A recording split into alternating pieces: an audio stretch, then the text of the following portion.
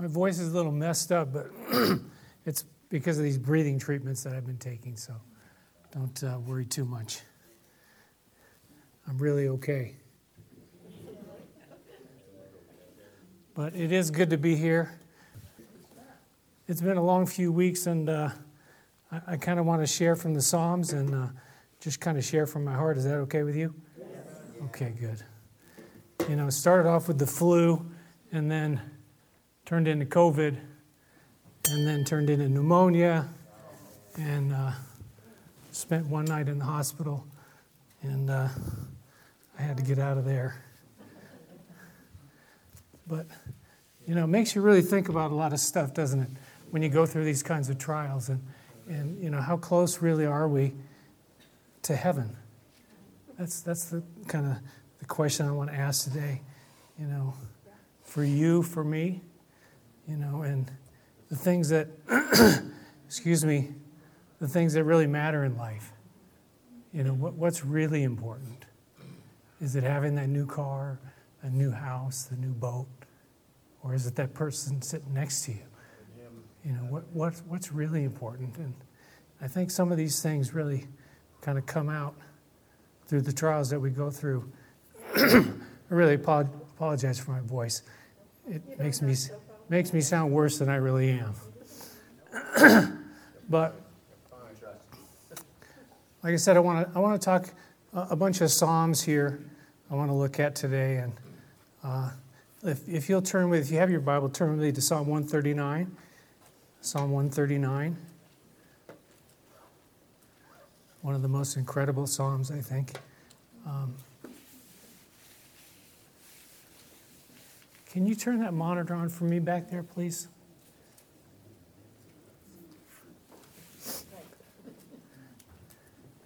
I read yesterday in my Streams in the Desert, Volume 4, there was a guy, James Gilmore, and he is a missionary to China and Mongolia back in the 1800s. And he said this: when I feel I cannot make headway in my devotion, I open at the Psalms. Amen. And I push in my canoe, and I let myself be carried along in the stream of devotion which flows through the whole book. And the current always sets toward God, and in most places is strong and deep. I think that's so powerful. You know, for you and I, if you don't know where to go, open the Psalms and let God minister to you, speak to you in the middle of that book, a powerful, powerful book. Psalm 139, he talks there about so many things, really the omniscience of God, that he knows all things. But one of the things he says there in verse 16, the second half, he says, all the days ordained for me were written in your book before one of them came to be. God knows every single day that you and I are going to be here. Whether that's a bunch of days or not many days, he knows exactly how many days you and I are going to be here. And I've just kind of been reflecting on that, you know, through this whole situation. I want to say Happy New Year. This is my first time here this year, so Happy New Year, first of all. But thinking about this new year, I kind of reflected back on 2021. And 2021 was a difficult year in a lot of different ways, but first started off with John Flynn and him passing away, and then Barbara, and then Big Joe. And you know, those kinds of losses are difficult, very difficult. And then we start off 2022, and here we are, and quite a start for me. But God knows. And I'm still here. And you know, but it could have been my time. Honestly, it could have been my time. Do I know that? I don't know. God knows. All the days ordained for me were written in your book before one of them came to be. There's something in there for you and I to grab a hold of and to trust and to hold on to. There's a man by the name of Ray Bentley And he was a pastor of a large Calvary chapel in San Diego. And matter of fact, when Paul and I went to Bible school in 1979, Ray was one of the teachers at the Bible school. But on January 4th, the day that we tested positive, Ray went home to be with Jesus. He has a church of some 7,000 people. But that was his time. I heard this morning of another Calvary pastor in Georgia who is, struggling for his life in critical condition right now. But I heard these words in my heart when I was at the hospital. And does anybody like hospitals? Maybe if you work there or something, I don't know. But I heard these words, "You hem me in behind and before." And I kind of didn't know, where that was. And I looked it up later on before I went to what they call sleep in the hospital, because you don't really sleep there. It's so noisy and everything. But I looked it up before I went, and I found the wrong passage where it says that the enemy would hem you in on every side. It's kind of... But this is the passage here, isn't it? Psalm 139, 5 and 6. You hem me in behind and before. You lay your hand upon me. Such knowledge is too wonderful for me, too lofty for me to attain. That's what God was saying to me, that he had my life in his hands, behind and before. He has control and sovereignty over my life. That's what God was saying. Again, you think about passages like Psalm 23, where David says, "The Lord is my shepherd, I shall not want. He makes me lie down in green pastures." That's not pleasant. But sometimes God has to kind of set you aside and put you down, and he wants to do something. I don't know everything that he's doing right now in my life, but I really believe there's something going on. And God is working. But sometimes he has to make us lie down. And then he talks, of course, about, the going through the valley of the shadow of death and not fearing any evil. Why? Because he is what? He's with us. He's with you there in those dark spaces. I sent that text to Patrick last week,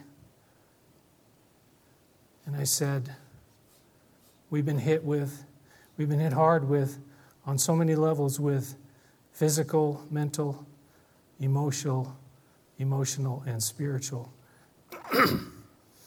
And it was really true. I mean, some of you have been through this recently, and you get hit hard on a lot of different levels, and it kind of messes with you in a lot of different ways. And you know what? But God knew, and God was there, and God was through all the ups and downs, and through the fears, and through all the emotion. My family will tell you I had quite a number of meltdowns. I know that's hard for you to see and believe that I would have a meltdown. But I had quite a few. And it's just where is this coming from? What is this all about? But isn't that part of what life is? We're human beings on a bunch of different levels, not just physical, but emotional, spiritual, and all these different areas of our lives. I got another psalm from a friend, Psalm 56, verse 11. It says, "In God have I put my trust. I will not be afraid what man can do unto me." There's this fear, that tries to grab a hold of you. And I felt it. I experienced it. I knew what it was all about. And you know what? Where do we put our trust? It's in God. We got to put our trust in God. And he says, I will not be afraid what COVID can do unto me. Well, I just added that part, but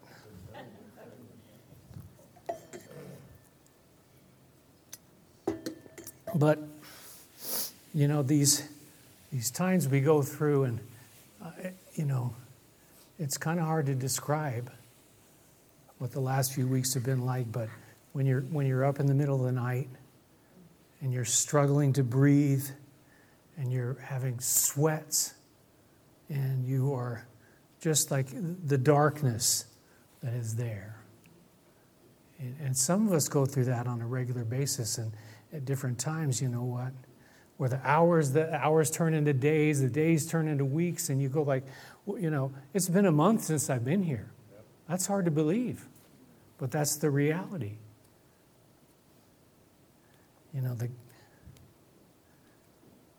The gathering to pray over you as you leave for the hospital, the tears of a grandson. It's all very real. The questions that you face. Will I ever feel normal again? Will I ever feel like human? Nicola reminded me of Psalm 13, where David says, "How long, how long, how long?" And that was a song that I put music to. But David's conclusion was what? To trust and to rejoice and to sing. Trust, rejoice, and sing. That's what got him through. That's what got him to turn the corner. When I came home from the hospital, I wrote a lot of these thoughts down at that point in time. But it's interesting, the first thing that I wrote down, the first thing that I thought was, I can't sing. You would be embarrassed. I would be embarrassed if I tried to sing right now. I can't sing, but I wrote yet. Because I will. I will, and I will sing here, but I will also one day sing in heaven, like in full throttle. There's a lot of singing going on in heaven. I kind of try now, but I just can't. So I listen to music. I listen to these songs. I'm playing this music. I want to join in. And, I love music and I love to sing. And it's there, but I just can't, get it out. It just won't come out. It's just not. But it kind of makes me appreciate it more. When you can't do something, you appreciate it more. Like, something you had, but. And so I think about this because, music is a big part of my life. And, will I look at it differently? Will it come out differently? Songs that I wrote, they're still there, but they're quiet, they're silent.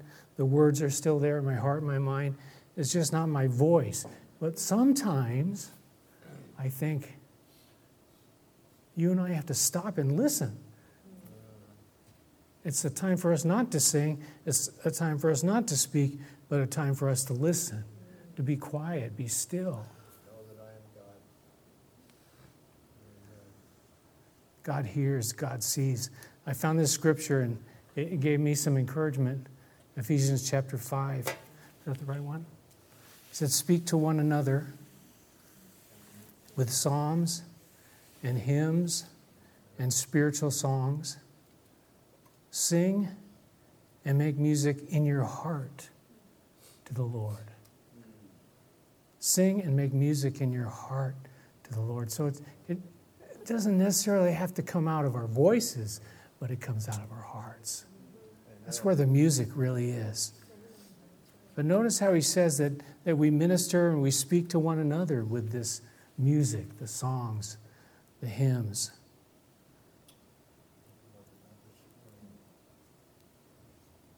Another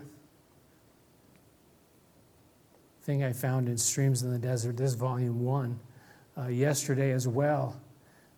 How many of you are familiar with musical notation? Well, when you come to a place where you're not supposed to play, what do they call that? They call it a rest. And it just, it's a notation there. It means don't play anything right there. But let me put this on the screen for you, is what they said in there. They said there's no music in a rest, but there is the making of music in it. In our whole life melody, the music is broken off here and there by rests. And we foolishly think we have come to the end of the tune. Not without design does God write the music of our lives. Be it ours to learn the tune and not be dismayed at the rests. The making of music is often a slow and painful process in this life. Isn't that sweet? Your life and my life is like a song that God's writing. But there are times when there's rest in the music. When you think about music, sometimes what makes a song really powerful is when there's no music, when there's nothing playing, and it makes the next part even more powerful. And that's kind of like, what he's talking about here. But you and I, we get discouraged, we get, depressed, all these things. But the making of music, he said, is often a slow and painful process in this life. And it certainly is. But God knows. God has us hemmed in, behind, and before. He sees, he's working, and he's writing that life song. He's writing your life song. I don't know what the tune is, your song. Like he said, we need to learn the tune. Not everybody else's tune, but the tune that God's writing in my life.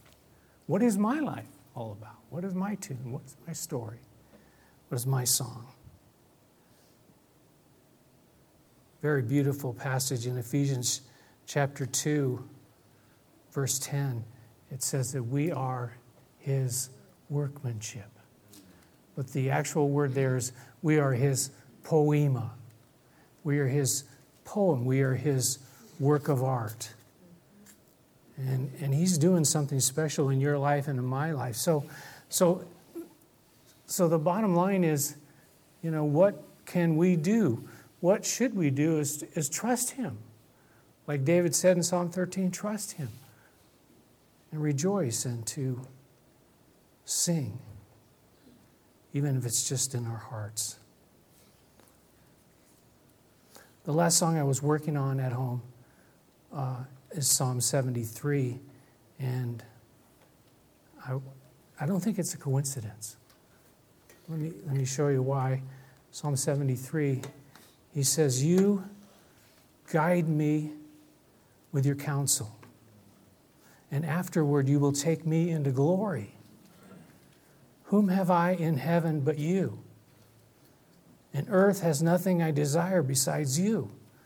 My flesh and my heart may fail, but God is the strength of my heart and my portion forever." I'm going to sing that for you one of these days. Amen. But the beauty is, that God is going to take us into glory. God is going to take us to heaven. Whom have I in heaven but you? He says, you are my portion forever, this eternal life with him forever and ever. See, that's what the psalmist is writing about. If you read the whole psalm, he got kind of twisted up with envy of the people in the world. And he finally, God showed him like what their end was like. And it says, it's like his eyes were open, and he said, I'm so sorry, whom have I in heaven but you?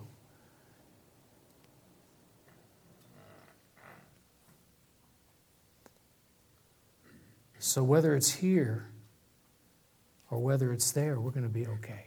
Amen. We're going to be okay. I think we turned the corner a month later, us personally, me personally. But isn't it also true that some people never turn the corner here? Here. We don't know. And the Father calls us home, and the Father wants us to be with him. And we don't know when that time is. All the days ordained for me were written in your book before one of them came to be. There's another psalm I'll quote for you. Psalm 116, verse 15, it says, "Precious in the sight of the Lord is the death of his saints." That's not something we like to hear, but it's like for a father and his child, he wants his child to be with him. Precious in the sight of the Lord is the death of his saints. Afterward, you will take me into glory. So here or in heaven, we're going to be okay. We're going to be okay. It's going to be okay. We have to know that even in those dark, dark hours, the night sweats and the time when we wonder, how am I ever going to get through this? We're going to be okay. You are going to be okay because you are one of his children. That makes all the difference in the world. I want to play a video here in a second after I pray. And it's called "You're Going to Be Okay." You know, they don't mention God's name in there, but it's pretty obvious they're talking about Jesus, the light of the world. And this song was, for me, back in 2021 when I was having a real hard time with John Flynn and after he passed away. But it says, follow the light in the darkness. Just take one step closer. Put one foot in front of the other. Sometimes that's all we can do. And hold on and know that you're going to be okay because God's in control. God's got this, and He is the master. So let's turn it up real loud, William. Not yet, but we're going to pray first and make sure we play it real loud because I want you all to hear this song. Father in heaven, thank you for your grace that we can be here. Your mercy, your truth, that we can serve you and follow you. But I know, Lord, that no matter what happens in this life, we're gonna be okay. Mainly because of what Jesus did, that he died and paid the price for my sin. And he opened up the way to glory, to heaven, through the cross. And Lord, I thank you for all of your goodness, for this fellowship, this church. Lord, you have a plan, you have a purpose. Lord, reveal it to us, show us, direct us, help us. I pray for any maybe here today that are struggling, that are in the midst of that darkness, and that you would open their eyes and their hearts to your great, great love. That there's nothing more important than you. Earth has nothing I desire more than you. Nothing more important than knowing you, the greatest thing in all of life. So, Father, help us today just to hold on, to trust you, to rejoice in you, choose joy, and to sing. In Jesus' name, amen.